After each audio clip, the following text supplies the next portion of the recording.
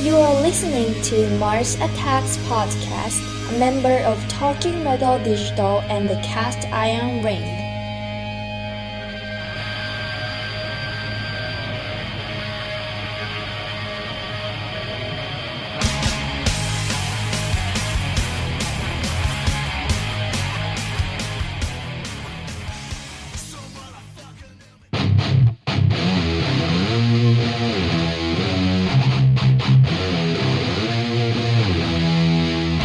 Hey, what's happening? This is Tommy Victor from Prong and Danzig and Ministry. Hey, this is Russ Long from Symphony X. Hey, this is Tim Ripper Owens. Hello, everybody. This is Michael Kiskut. Hey, this is Kurt Winston of Down, Crowbar, and Kingdom of Sorrow. Hey, everybody, what's happening? This is John Bush, and you're cranking it up on Mars Attacks. Hey, this is Chuck Billy, Bobby Blitz from Overkill. Hi, this is Chris Poland.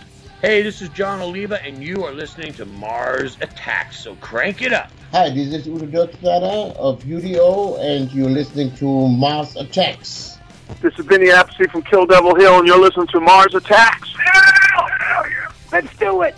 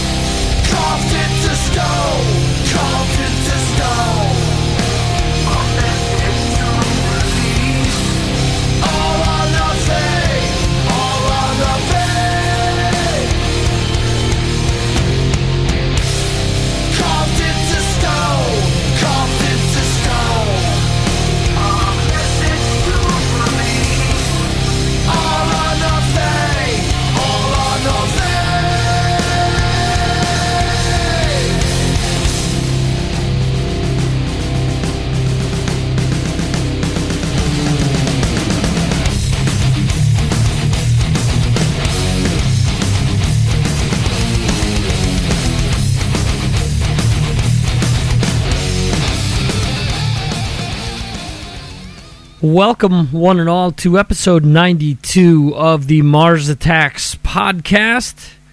This is your host, Victor, as usual, back after almost 6 damn weeks. I feel like a Boston lyric here. It's been such a long time. As you can tell, my voice is still a little affected. If you've listened to the last episode that I did with Mark Striegel of Talking Metal, I was really hurting that night, and we did a lot of second takes of different things that I was saying. Just recently did an episode of the Decibel Geek podcast regarding the band Anthrax, and similar deal. There were a few instances there where I was talking to the guys and I had to mute my mic, cough my brains out, drink some water, and talk to them.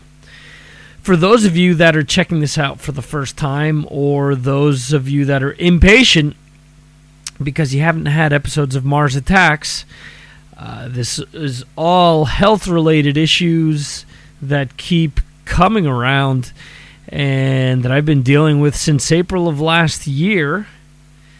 I mean, I've mentioned it here and there, mentioned a little bit on Talking Metal, mentioned it on my other podcast, which has been dormant for a very long time. But for those of you listening to this podcast, due to some medication which I was wrongfully prescribed last year, that essentially destroyed all the flora in my stomach, I've been getting sick left and right since last April. Done a bunch of different tests, done a lot of different things, and basically just been trying to reset that same flora and do, all types of different drug-related treatments to get everything back on track. Still isn't there. In the meantime, what ends up happening is anytime that someone gets sick in my house, I get sick. Anytime someone around me gets sick, I get sick. I can't take anything outside of what I'm prescribed to reboot my flora or Tylenol, because anything else could basically just wipe everything out again, and we're back to square one. Just recently saw up on Blabbermouth a member of the band Believer that's going through something similar. What he's going through is a lot more severe than what I'm going through. In the sense that, and this is Jeff King, he's the keyboardist and bass player of Believer. He's going through something that's much more severe. I mean, he had a part of his intestine taken out. Hopefully, I don't have to go to that extreme to get better. And it sucks because I was feeling really great. Got to jam with a few friends about 6.5 weeks ago, and I started finally thinking, and I guess I jinxed myself, wow, I'm finally getting better. This is the best I've felt in over a year, and wow, I this is great. Everything's turning around. And then all of a sudden my wife got sick with a pretty nasty virus. And then my son got sick with the same virus, and my in-laws, and I was thinking, please don't let, please don't let me get this. And sure enough, it only took about 48 hours, and I was down for the count. Was sick for an entire week. I mean, they got over this 24-hour virus, more or less, knocked me down for about a week, and it was just horrendous because it's, continuous nausea, continuous, having to go to the bathroom, continuous stomach pains, which is just ridiculous. I mean, you can't do anything. You lose all of your energy as well. You don't feel like eating anything. And, I mean, really, since November, all I've really eaten is pasta, chicken breasts, or turkey breasts, soup. I can eat rice, but rice, unfortunately, upsets my stomach, so that's out of the question. That means that I'm up all night with all types of ridiculous indigestion, so that's out of the picture. I can eat whitefish, which the times that I've done that has pretty much, made me go to the bathroom 80 times a night. 80 times is exaggerating, but a good 12, 13 times, not fun. So that's why I haven't been putting these episodes out. I spoke to Tommy Victor. I mean, we're in July now. I believe it was late May. And it sucks because I really want to help, people out when their bands come out, especially a band like Prong. A band like Prong means a lot to me. If you guys haven't checked out what I do with the Classic Albums column, Prong's Cleansing was the second album featured during the Classic Albums series. Why was that number 2 after Metallica's Justice for All. Easy, because this album, to me, represents the start of something that really changed the game in the 90s. A lot of bands came in after this album and borrowed from them, and it's funny because one of my friends that I jammed with, he was playing some new material for his band. It's a local band here in Spain. They're pretty well known in this part where I live, but they don't have national recognition. They obviously don't have international recognition, but the one thing that I said to him, I said, you guys continue to sound like Prong, and I know this isn't your influence because he's a big Machine Head fan. He's a big fan of Pantera. Two bands that have listened to Prong and taken what Prong's done and become big with their music, similar to a band like Pentagram, where Pentagram has a huge influence on a lot of bands, but don't have the recognition outside of musicians or outside of, people that are really into doom metal that have known them since essentially the 70s, So Prong is sort of that band from the, 90s that, late 80s, early 90s, that really put out a ton of great influential music and really haven't received the same type of accolades that bands like Machine Head or bands like, like Pantera or others, they haven't received that recognition that they deserve. So when I'm able to interview Tommy Victor and I'm able to help get the word out there for this band, it's really my pleasure to do so because I really enjoy this band. If you're looking to check out that episode that I did with Tommy where we featured Cleansing, you can actually go to the show notes of this episode and it will be linked there. You'll find, comments written on the page where it was originally posted, and you'll also find a podcast you can listen to and download, obviously. Aside from, Tommy Victor, you have Gene Hoglan and the whole cast of characters that usually chime in. We also have a written interview with Ted Parson, who was the drummer back then. Ted Parsons, with a S at the end.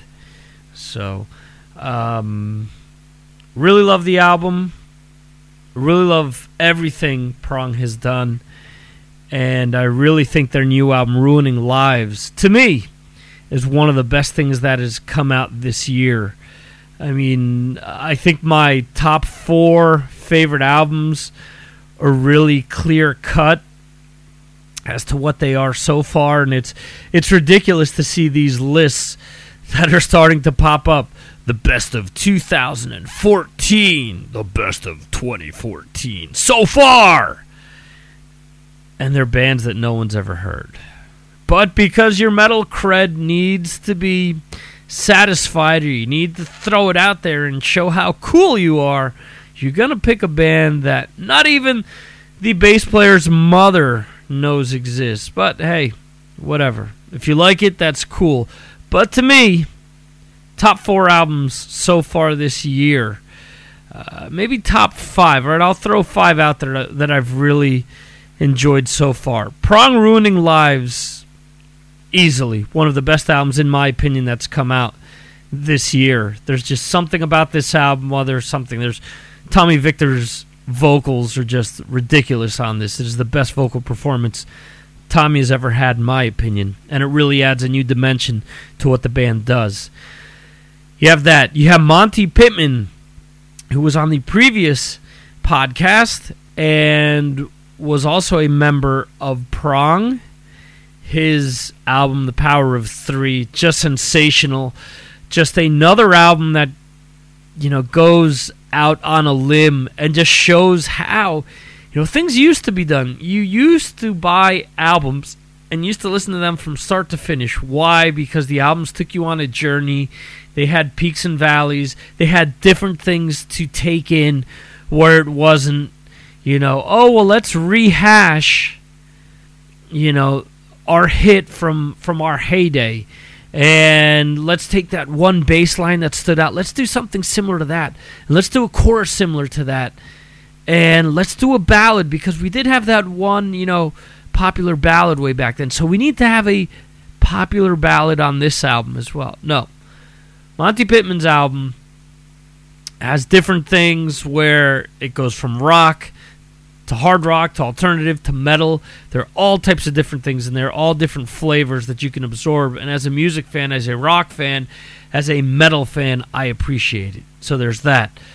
The new Mastodon album, I know that a lot of Mastodon fans have already crapped on it because it's too melodic, it's too soft. It isn't Leviathan, man. Well, they said since Crack the Sky that they were, probably going to go more in the direction of the types of bands that influenced them. And I think it's a very cool album, in my opinion. I like it. That's one of my favorites. I would have to say Killer Be Killed, which also features Troy from the band, from Mastodon, that is very cool as well. And I think that the new Behemoth was pretty cool. And I'm not a big, black metal fan, but I thought it was a good album. So that's that. Those are my top 5 albums for the first half of the year, and I'm sticking to it. So let's see. When we kicked things off, we started out with a track by Prong. We did Carved into Stone, which is the title track off of the previous album. Let's go back and play something, something classic by the band. Let's see. We're not going to go into something off of Cleansing because I want you guys to check out that, classic albums column. But let's do something off of Rude Awakening. Let's do a little bit of Unfortunately off of Rude Awakening.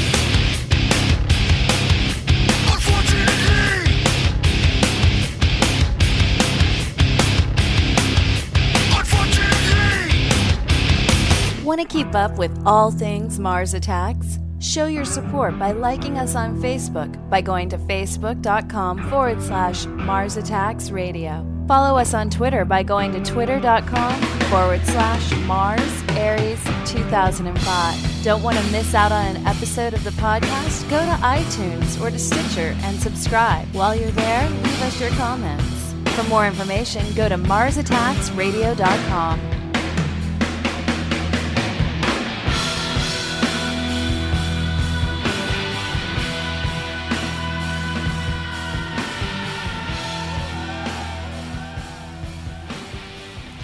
All right, let's check out something a little more classic by the band. This is coming off of Prove You Wrong. This is Unconditional.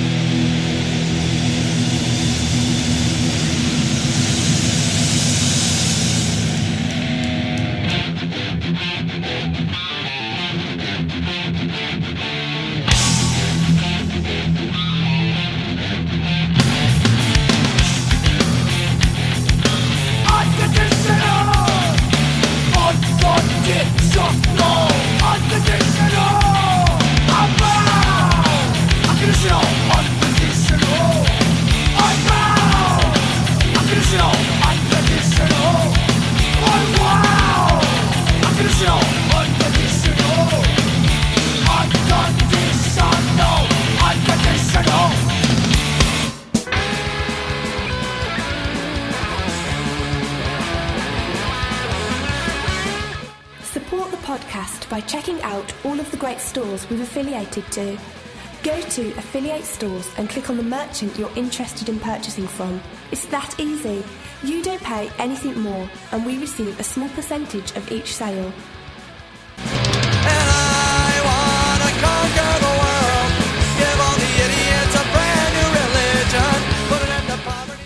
All right, let's hop on something from Ruining Lives. Let's do Turn Over, which is the first single off of the album. And right after that, let's jump right on into the interview with Tommy Victor from Prong.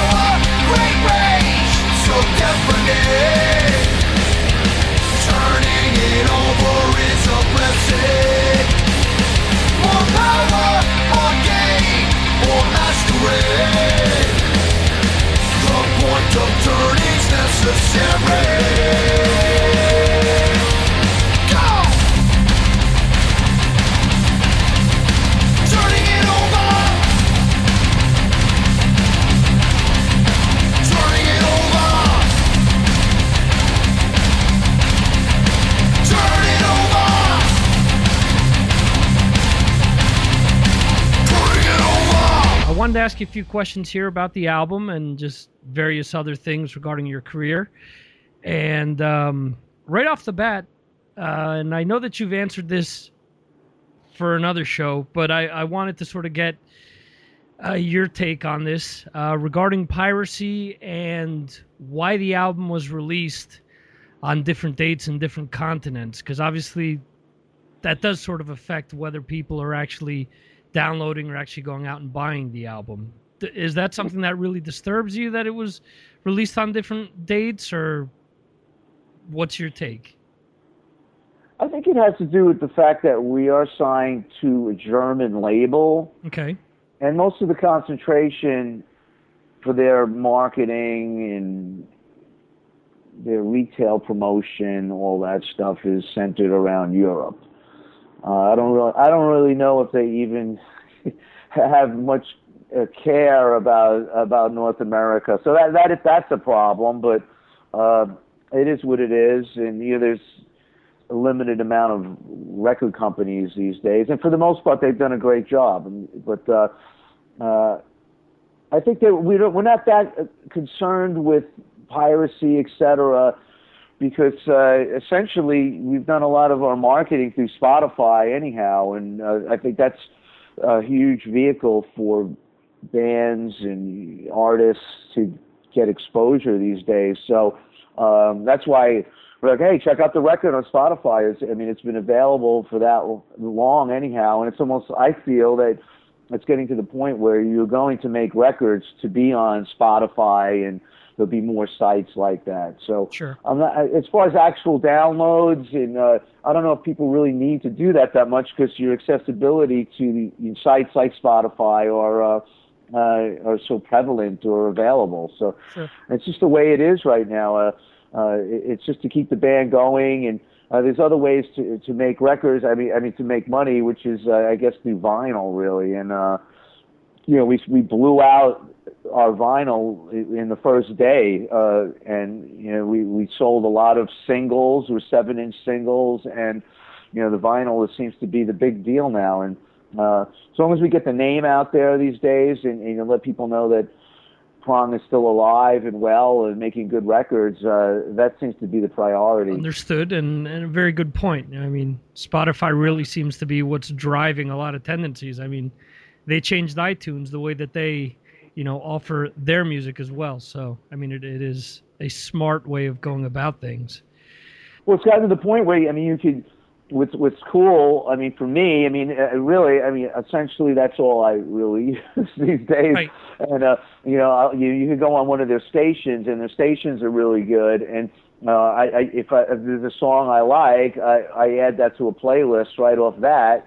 So then when I'm offline, I could listen to whatever I want, based on what's been up there, and and make a playlist from old records that I don't have anymore. Mm-hmm.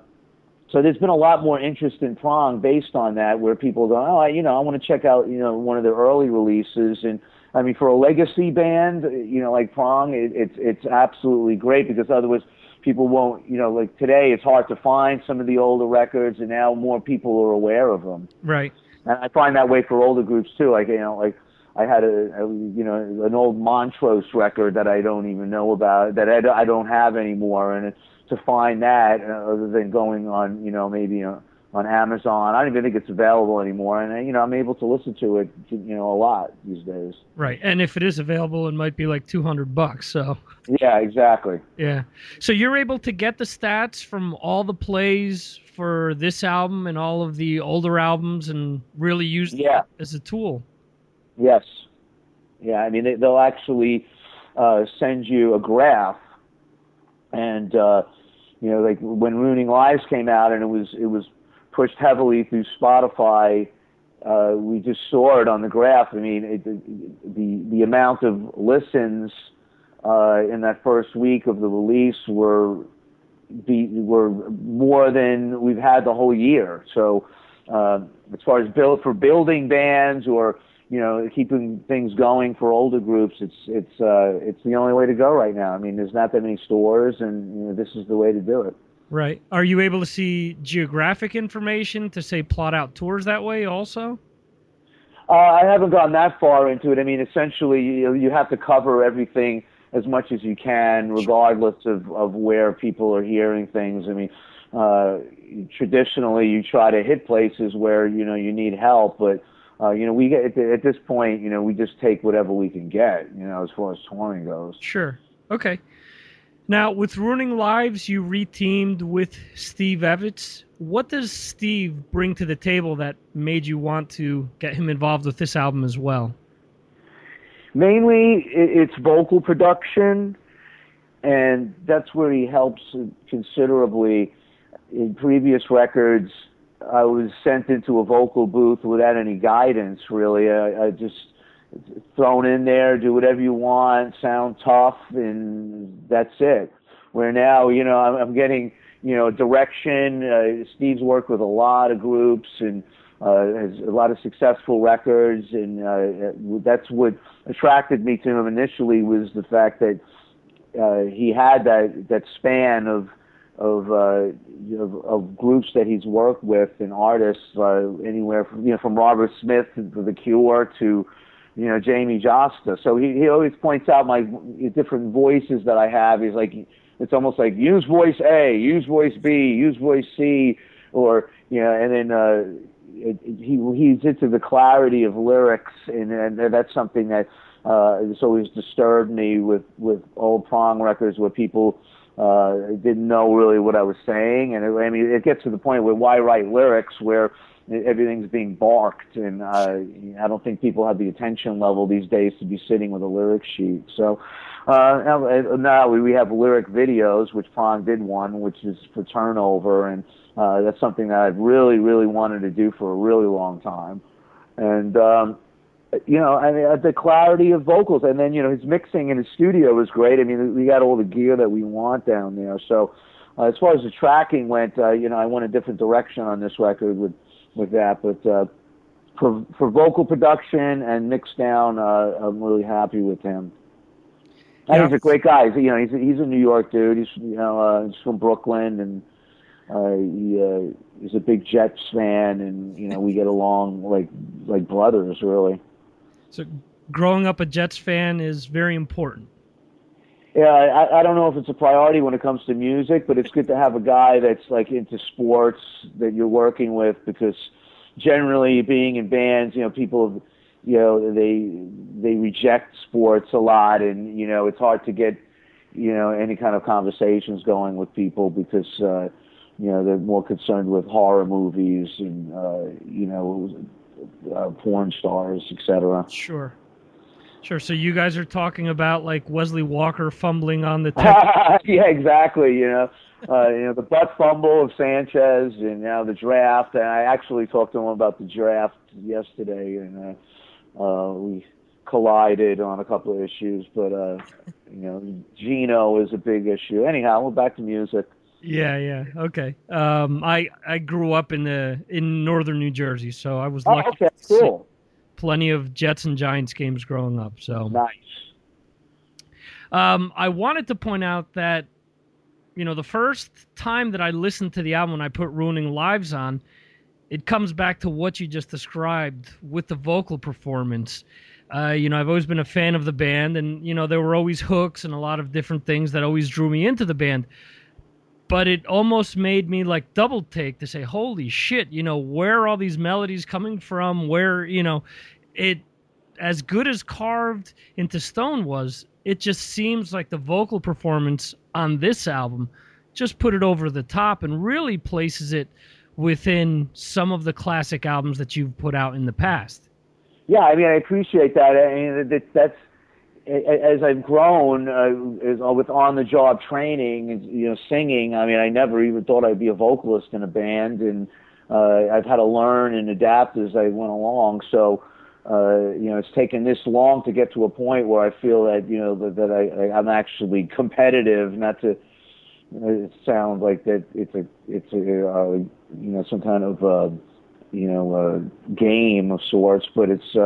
Yeah, I wanted to bring up to a level where, naturally, I don't think I have the greatest voice in the world, so it's, I need to focus on those hooks, really to bring it across. Otherwise, it's just boring, really, so then you have to rely too much on effects, and, which Prong has done. I think a lot of so-called industrial metal has relied on, certain distortions and vocal and other long echoes, etc., for the vocals to come across, because there really wasn't any melody involved in it. So, and most metal stresses just the a violent vocal, or a scary voice, and I'm too old and been doing it too long to be excited about that. So it's really a good lyric and some sort of hook is where I, tend to try to shoot for. It's very difficult. I mean, it's not, it's not like I'm writing Billy Joel songs here. It's difficult to put that into something like Prong, which is, again, based on hardcore and thrash, So, there's been guys that are great at that. You have to really look at Metallica and like the hooks and vocal melodies that they've had are always really impressive. Where, I'm a huge Slayer fan. It's right. Like the two different directions went to. I just don't think if Prong continued on a route of straight barking and grunt vocals that it would be anything interesting for me anymore. Gotcha. As far as the lyrical content, what inspires you to come up with the lyrics? I read that this is the fastest album that you've written and put together. So was there one thing that you sort of sat there thinking about to sort of tie everything together and write the lyrics out, or was it various things that you pulled from? I've said it before. I really didn't have any concept with anything with lyrics. It's something that's very natural.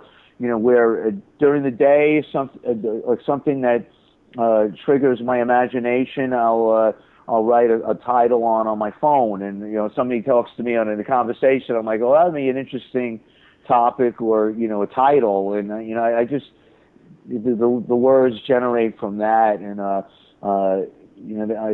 there's just stuff from my mental vocabulary that tend to come out with the lyrics, and as far as topics go, the title track is just is more of a track it almost retreads into the old days where like a Beg to Differ type of vocal, whereas you're an outsider from general society and that type of topic, and you just don't feel like you fit into the scheme of where the world is going at this point, and it's hard to make a buck. There's another vibe, and I think it's just general topics that people really can relate to in this time where life is pretty complicated. So I've generated some opinions on certain things that I like to express, and trying to have some kind of spirituality in these days is an option for me, and that's something that I present in the lyrics as well. And as far as people that worked with you on the album, in the past you've had Monty Pittman pulling double duty, and on this album you did somewhat similar. You had a drummer and bass player. Well, actually, it was just you and someone else that recorded the album. Yes, that's true. That was a blessing. This is what in instances like that, these magical things that happen, even during the process, give me some kind of like gratitude that I put into some of the lyrics as well. The last record, Tony Campos was around, and he's a good friend of mine, and we sat down and wrote some stuff. I like working with another guy, like head on, like collaboratively. Even if a complete song is written, which in this instance, there was a good amount that I had actually prepared on my own, but inevitably it has to be thrown to somebody else and let them put some finishing touches and get their opinions on things. Somebody that I trust. Right. And then, it goes the other way where, Chris Collier, he had some ideas, and I was like, that's awesome. I know exactly what to do at that time to make this thing a Prong song. And, it's just so, I've been doing it for so long. It's just so embedded into me and hardwired that it really didn't take that long to figure these things out and know exactly where to go with stuff. So, Chris was amazing. It's like, I like to be around quick workers, guys that do things real fast and are definitive in their opinions, and I don't argue with anybody when they're like that. It's just we go with it, and it always works out. So develop, and the same thing with Evans. That kind of trust is really needed to get things done, and that's why I'm giving production credits on the record because it had to be done within a certain amount of time, and it had to be finished and finalized, and you have to just make a lot of decisions that allow everything to come into that time frame. So whether that, fiddling around with things for, hours is not the way to make those things happen. And, generally I'm in that role of getting things done and making those decisions. And, we were ahead of time, actually. By the time, we had a 3-month period to record, write, and finish the whole thing. And, we made that. So, I'm pretty proud of that. How does your work in the outside projects you've worked in with Danzig and Ministry and things like that over the years, how do you feel that's influenced your songwriting within Prong? It really hasn't. Okay. I can firmly say that because, actually with Ministry, I came in there with completely written stuff. Gotcha. And Al put vocals on it. So whether I got a nominal amount of credit for that, and I may sound bitter about the whole thing, but essentially, anything that I worked with them musically was I had done on my own and brought it in there. And it's the same thing with Prong, where I'll have stuff pretty much mapped out, bring it in, and whoever I'm collaborating with. There's other instances like I described earlier, but and then with Glenn, Glenn writes everything himself and has me there with him in the process. I almost take that role like what Glenn has and apply that to other people where, I'll have, another person there finalizing stuff. And the difference with me is I'll give somebody half the credit, of the writing process where, Glenn understandably so, because it's Danzig, et cetera, that he'll take all the actual credit for the writing of the song. I can't go that way. I don't do what other people do. I just, I'll watch and I'll hang out and I'll accept what they do. But I have totally my own agenda on everything. Gotcha. And it makes sense. A lot of people, point out that certain bands have, say, a revolving door of musicians or this or that, but you always have that sort of central piece that's always pushing that band's agenda forward and usually always has a clear, concise vision as to where the band needs to go. So it's not, that's what I was saying. I think years ago, I think that one of the main problems with Prong, it worked in certain instances, like with Cleansing, that record, there was sort of a stylistic concept that was, that I had actually in mind, and that record was, I was on my own doing that as well, where, a lot of that stuff I was in a bathroom in my apartment in Brooklyn, just trying to figure out where we were going to go on that. And, those decisions that had to be made where, there was a plethora of thrash bands and trying to figure out conceptually where you're going with it. As time goes on with me, I guess from doing so many records, it's nothing you really have to think about. So, I have to be grateful that it's gotten to that point in, my career where I can do that and where I could feel that way. And, I think this was actually the first record where it all came together, where, I had that confidence and belief that, it would work out in the end, where, a lot of times you're panicked in the middle of a record or a writing process. And when you're in that space, that's where it gets bad, where you're thinking too much and you're worried about the outcome, and you can't be in that place at all. I really feel on Ruining Lies, I really didn't go into that space. I was completely had this amazing confidence that it was going to work out, and that's not anything from me. It's just like it was a gift of sorts, and it's a hard thing to explain. But this book's been written about it, and I finally felt I got to that place. Whether I ever have that experience again is something that I hope, but it's just it's something outside. It's metaphysical. It really is. I have to say that because I really didn't have any concepts or any sense of direction at all. Going into it and finishing it, and even down to the mixes. We really didn't have any idea where we were going. While I was listening to Ruining Lives, the first band that sort of came into my mind outside of Prong was Overkill. And I thought, wow, Overkill and Prong are just about the only bands that, as time has gone by, they've been able to steadily put out not good music, but great music, and built upon, the past. And I think that Ruining Lives proves this. And it was a kick to see 2 days later, after hearing the album, that you guys are going to be doing Killfest with Overkill throughout Europe. Do you feel that this is a good fit for Prong? Oh, of course. I mean, it's something that we jumped at the opportunity.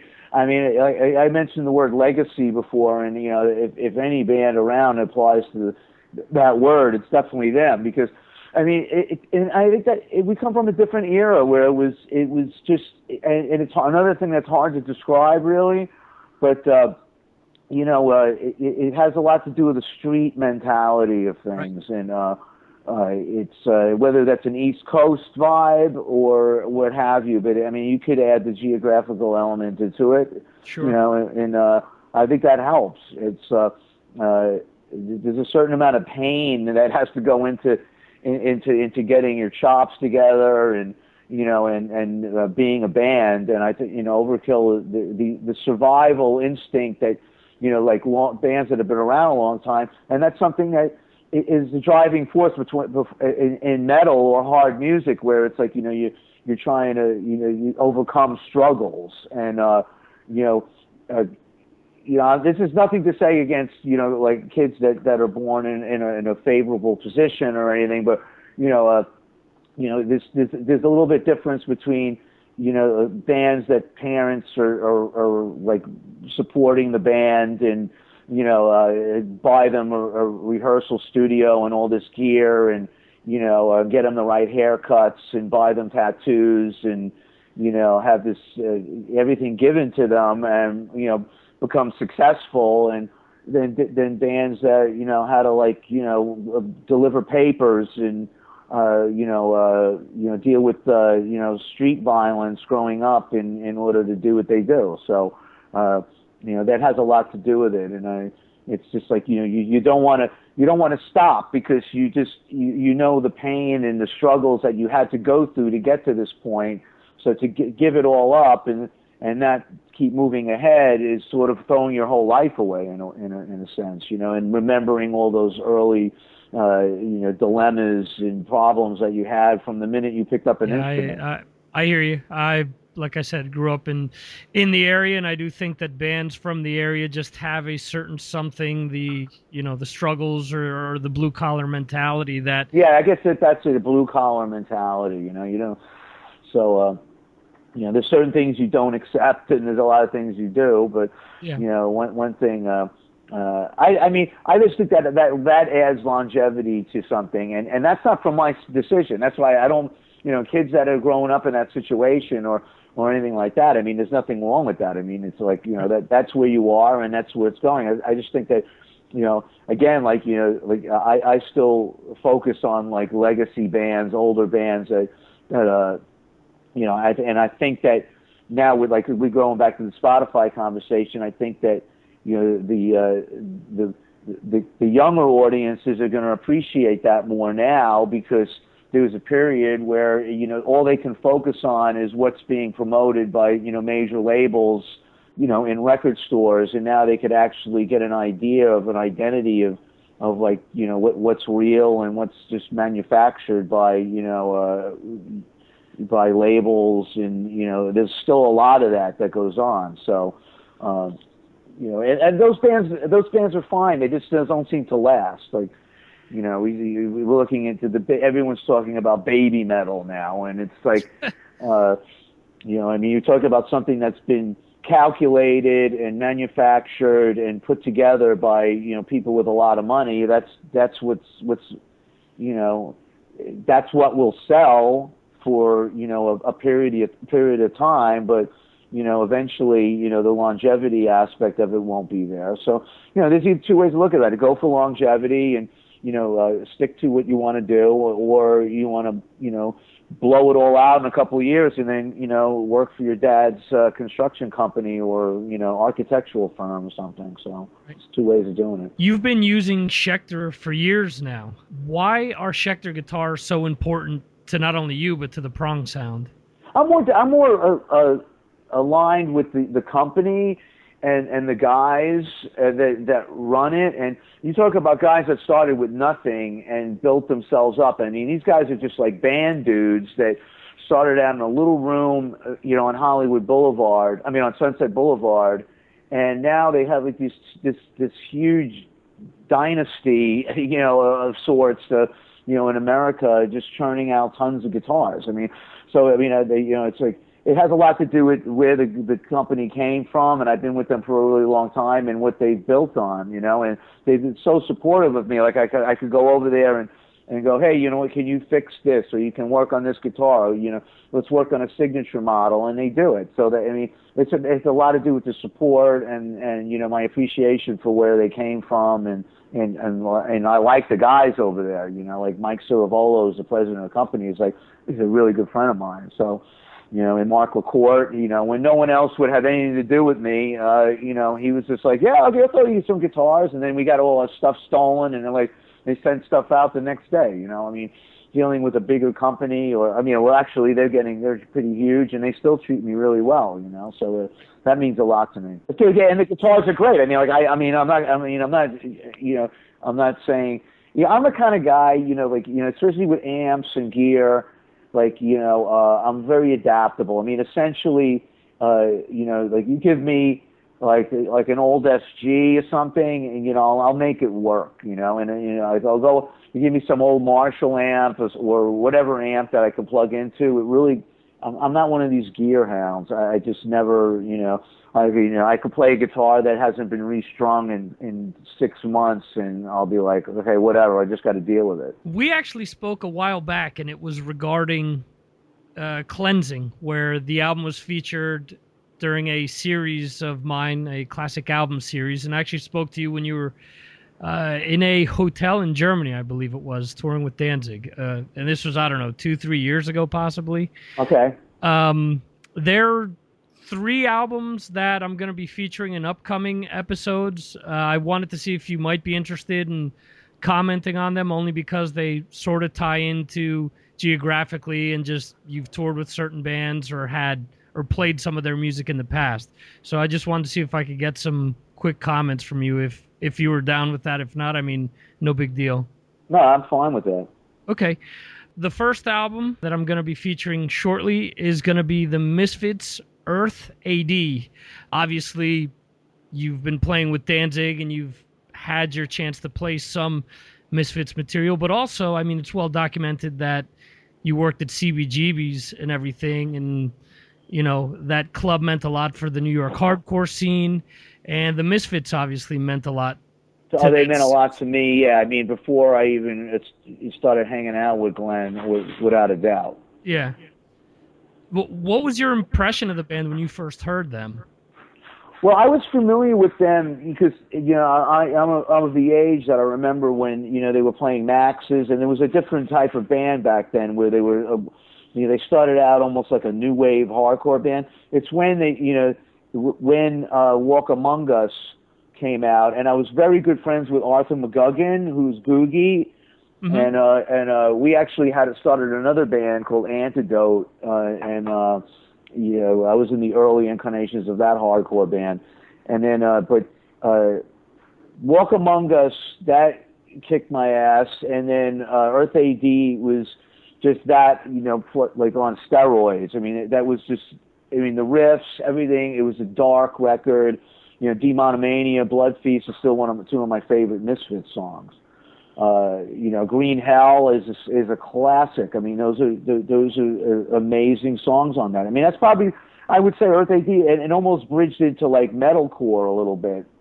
So, it's definitely, and I always try to get Glenn to, for some reason, he's diverted back into the old Misfits ones, the Static Age type material he likes to do more, but every time I go into like the Blood Feast riff, he tells me to shut the fuck up. So, it's like, but yeah, I mean, that's a classic record. I have it on my iPod. It's like it's a killer record.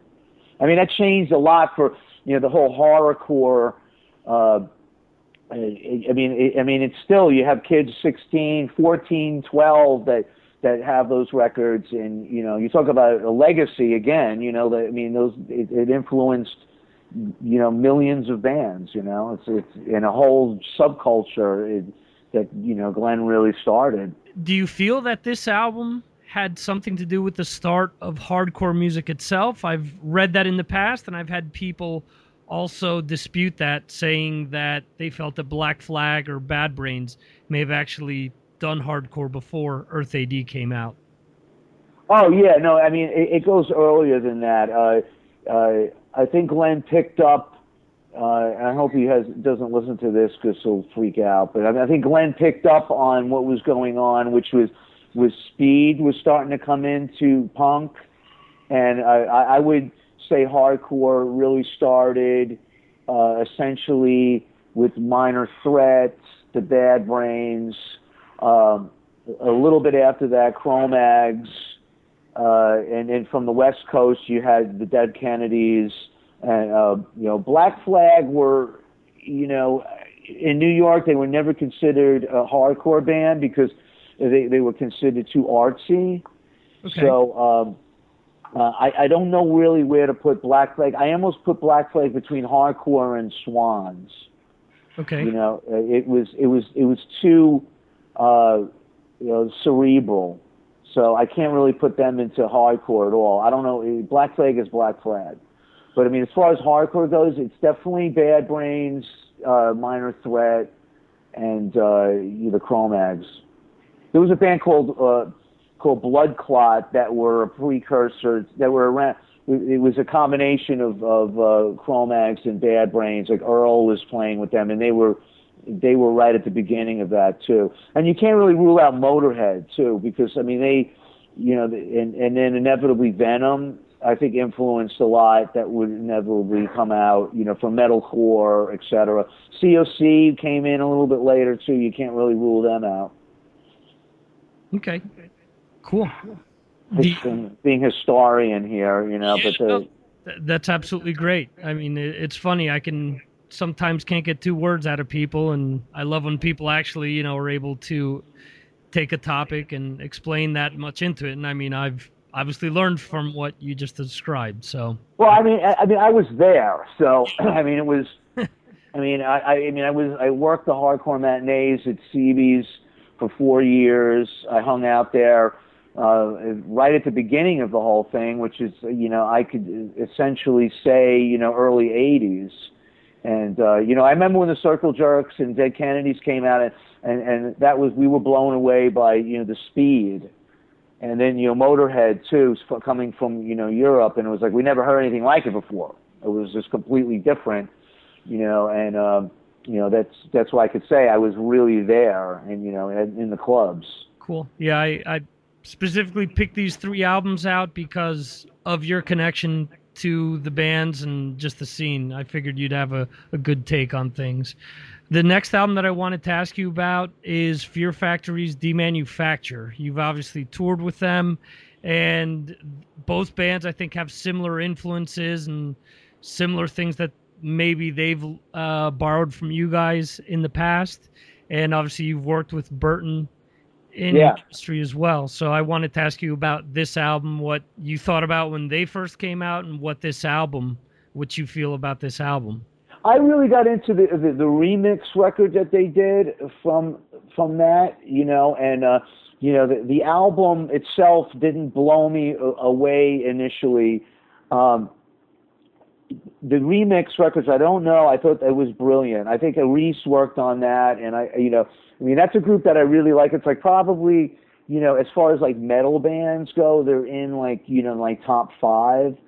So, because it's based on the groups that I like, which again, it's like Godflesh and Swans, and there's a group called Headed David that were around years ago that that Fear Factory sort of emerged from liking those bands. So rather than it strictly coming from the Iron Maidens and which prong really never had anything to do with, and we don't come from the power metal scene at all. So and that's why I always like Fear Factory. Like as far as where they really put it together, and not to take away from Demanufactured, but Mechanized to me is their best record, and I really that record blows me away, and that was just. That is probably the best industrial metal record ever put out. So, the thing that disturbed is that they were that Demanufactured was new metal, but it reflected. It was completely different because it was new metal, but it reflected upon Godflesh and early Napalm Death, etc., which is those groups have always been really cool in my eyes. There's a little bit of grindcore, it's like grindcore meets what's happening here with on the West Coast, which is I'm not going to say rap metal, but like Korn and bands that were focusing on on heavy rhythms rather than solos and, long extended intros and strict metal characteristics. Gotcha. Okay. Yeah, I mean, it's been well documented how they rose up with a lot of other similar bands from California. So it's yeah, no, I mean, there's a California element to it that is distinct, that you can't take away from that. And, being an East Coaster, I mean, that you really, there was something shocking that was going on that, almost, that vibe it seemed to hit the East Coast like way later, and it's still going on with like bands like Emmure, where they're still focused on that, where I thought it would die out a little bit, but apparently it hasn't. Okay. And the last album that I wanted to talk to you about, last album and band, is Sick of It All. The album is built to last. Obviously, they came up around the same time that you guys did from New York. And I'm assuming that you guys crossed paths at some point when... well, that's an understatement. Right. I mean, we're like connected at the hip of some weird thing because... First of all, I don't know whether in a past life those guys were like, related to me or something. I mean, it's like, they're actually from my old neighborhood in Queens. So, I mean, they're from like the same block. Right. So that I don't know whether there's, like Satan came into that neighborhood and took it over or something, but it's like, it's just bizarre because, they grew up like a couple of years younger than me and, those guys, I see them all the time. I mean, it's ridiculous. And, we're still in contact and, and I used to mix them all the time at CDs. We came up about the same time. And, initially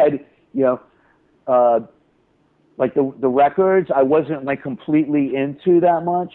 But right. Like the thing that makes them great is they're probably the best live hardcore band of all time, without a doubt. I mean, they're up there. Hatebreed and them, I would consider like the greatest shows I've seen ever. So, I really if that band is playing, like I definitely, if at a festival in Europe, I'll run and go see them because it still blows me away how good they are. I mean, I just can't believe it's mind-boggling. I mean, they have everything down like to perfection, and they've always been that way. It's like they came out of the box like that, It's not like, again, being like a post-punk guy, it's not the kind of records I would listen to, but I do listen to them. I mean, like Alexi Rodriguez is a massive Sick of It All fan, and in the van or wherever we're at, where we listen to him all the time. And that record's amazing. I think that's the best record built to last. I mean, they've had subsequent records, like the later records, that are really great too. Yeah, another band similar to what you're saying, another legacy act that's been able to keep things together and just build upon what they've laid down in the past. Well, what's smart about those guys is that they, now they're all like millionaires. They knew how to save their money. It was like they're good Jewish kids from Queens, so they were able to know exactly what to do to build a career around it, where, like your Life of Agonies and Biohazards, Prong and these other guys, we like squandered our money and had to like somehow, we all like looked to those guys and were like, those bastards, like they knew when we were like riding around in buses and pretending we were rock stars, they were, like in a van, setting up their own gear and like, yeah, you laugh now, but we're going to have like houses on the beach in Florida and you guys are going to be like, struggling. So they were smart. Awesome. I appreciate you giving me comments for those 3 albums and giving me insight. That's specifically why I wanted to ask you about that stuff. And, I knew that something great would come out of it.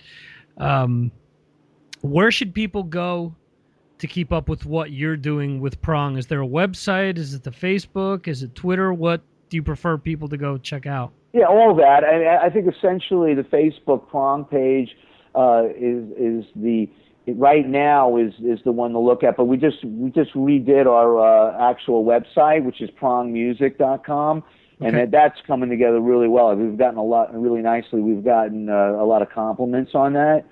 So check that out, prongmusic.com. You can go to Prong on Facebook too. So Twitter, I'm on there every day. I don't post a lot of me like eating at a pizzeria and stuff like that. I'm just not that into myself. But as a forum, I like when people write comments. And if you want to see some of the positive reviews of ruining lives, that's the place to go to because they're all in there. And I out of the dozens and almost reaching about 100 reviews right now all over the world of the record, it was I could legitimately say there was like one review that was lukewarm out of all that. The rest of them had just been bombastically positive. So, we have unbelievable amount of shows this year coming up, more than Prong has had in decades. So we're soon I'm leaving and I'll be back in November. So we're hitting everywhere. So if you want to see where we're playing, that's coming up. We got 2 Overkill tours coming up. And, and then there's a bunch of shows in between that, and it's just out of control crazy right now. Awesome. Do you have anything on the horizon with Danzig or any other? Yeah, I was actually in the studio with him the last couple of days. We've been in and out working on the new album. All the songs are done. So, it's just about finished. He's just got to mix it now. And I don't know when he's going to do that, but and then there's another record in the box, and that's a cover record where he does a bunch of Elvis songs and stuff. And it's like I don't know why he's holding on to that, but that's going to come out eventually. So there's 2 records done. I mean, when he puts it out, I don't know. And then we're doing. Next week I go over to Sweden and Finland for Sonosphere with Danzig, and then we're playing in Phil Anselmo's haunted Halloween thing down in Austin on the 25th of October, and then there's a show in. So I forget the name of the festival. There's one in Montreal coming up too. So there's a little stand. I'm double dutying it. Yeah, it's like that's. So, other than the craziness with Prong and then doing that, I'm just catching up on Game of Thrones and stuff like that. So, awesome. You're all caught up with season 4? Yeah, I got sucked into Breaking Bad too. I was doing marathons with my daughter, watching that, and that's my life. So there you have it. Hey, this is Tommy Victor, guitar player, singer for Prong. And you're listening to Mars Attacks.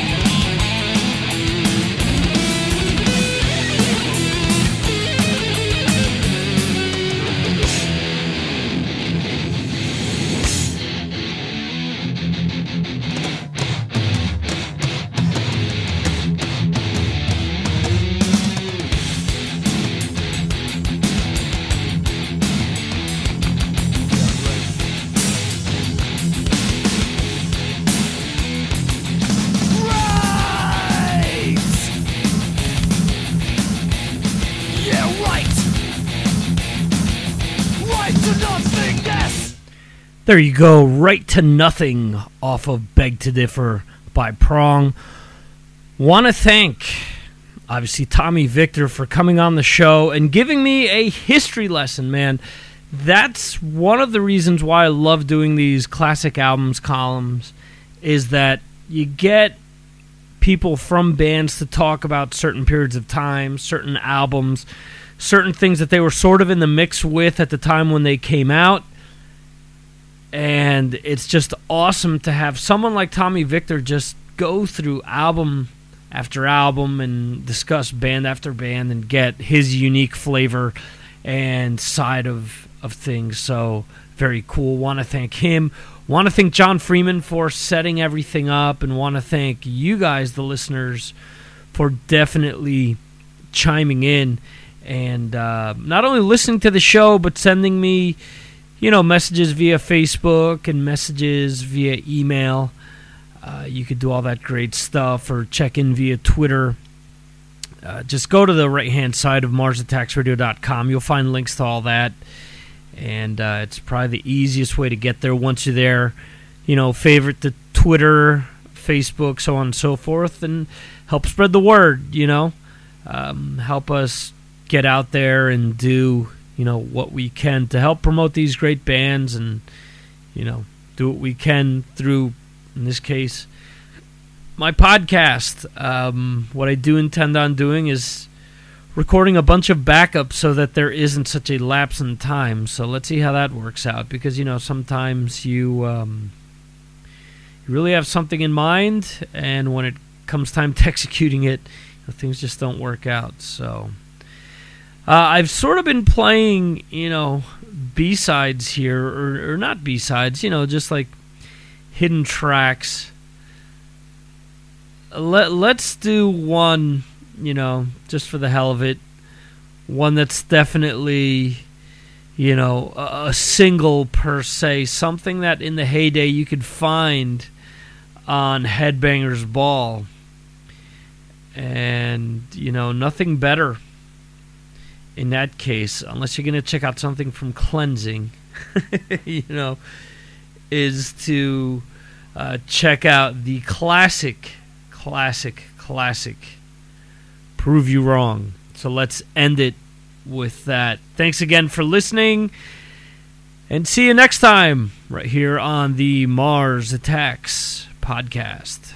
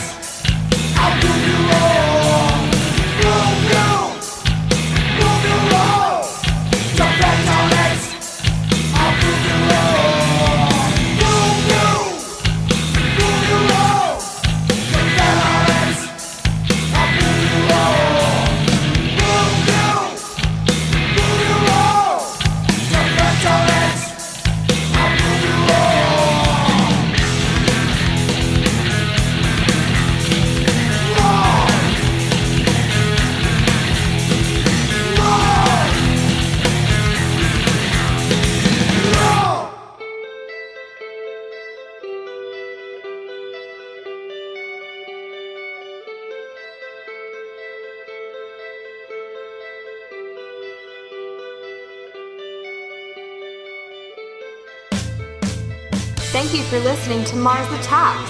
To follow the radio show and podcast, like us on Facebook by going to Facebook.com/Mars Attacks Radio. You'll find us on Twitter also.